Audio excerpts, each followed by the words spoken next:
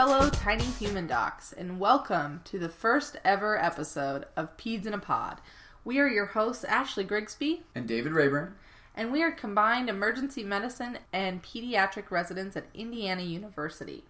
We are really excited for you to join us for our Pediatric Board Review podcast, where we will follow the outline and study recommendations set forth by the American Board of Pediatrics Content Outline for the General Pediatrics Board Exam.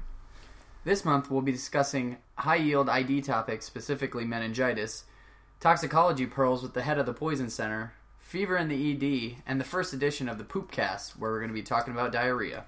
To help us cover these topics, we've invited a couple of guests to help share a few pearls on their topics of interest, and that may help you score a few extra points on the boards.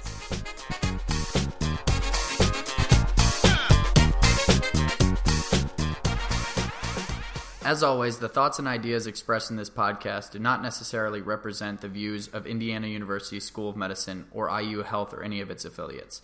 This podcast is not intended to be used in the place of clinical judgment or as a diagnostic tool. We also know that there's new literature published daily, but unfortunately the board exam content can lag behind some of this information. This podcast is focused on giving you the information relevant for the boards. We cannot cover everything, and this podcast is not all-inclusive, but we do hope you learn something that will help you on the boards. All right, now let's dive into this month's episode.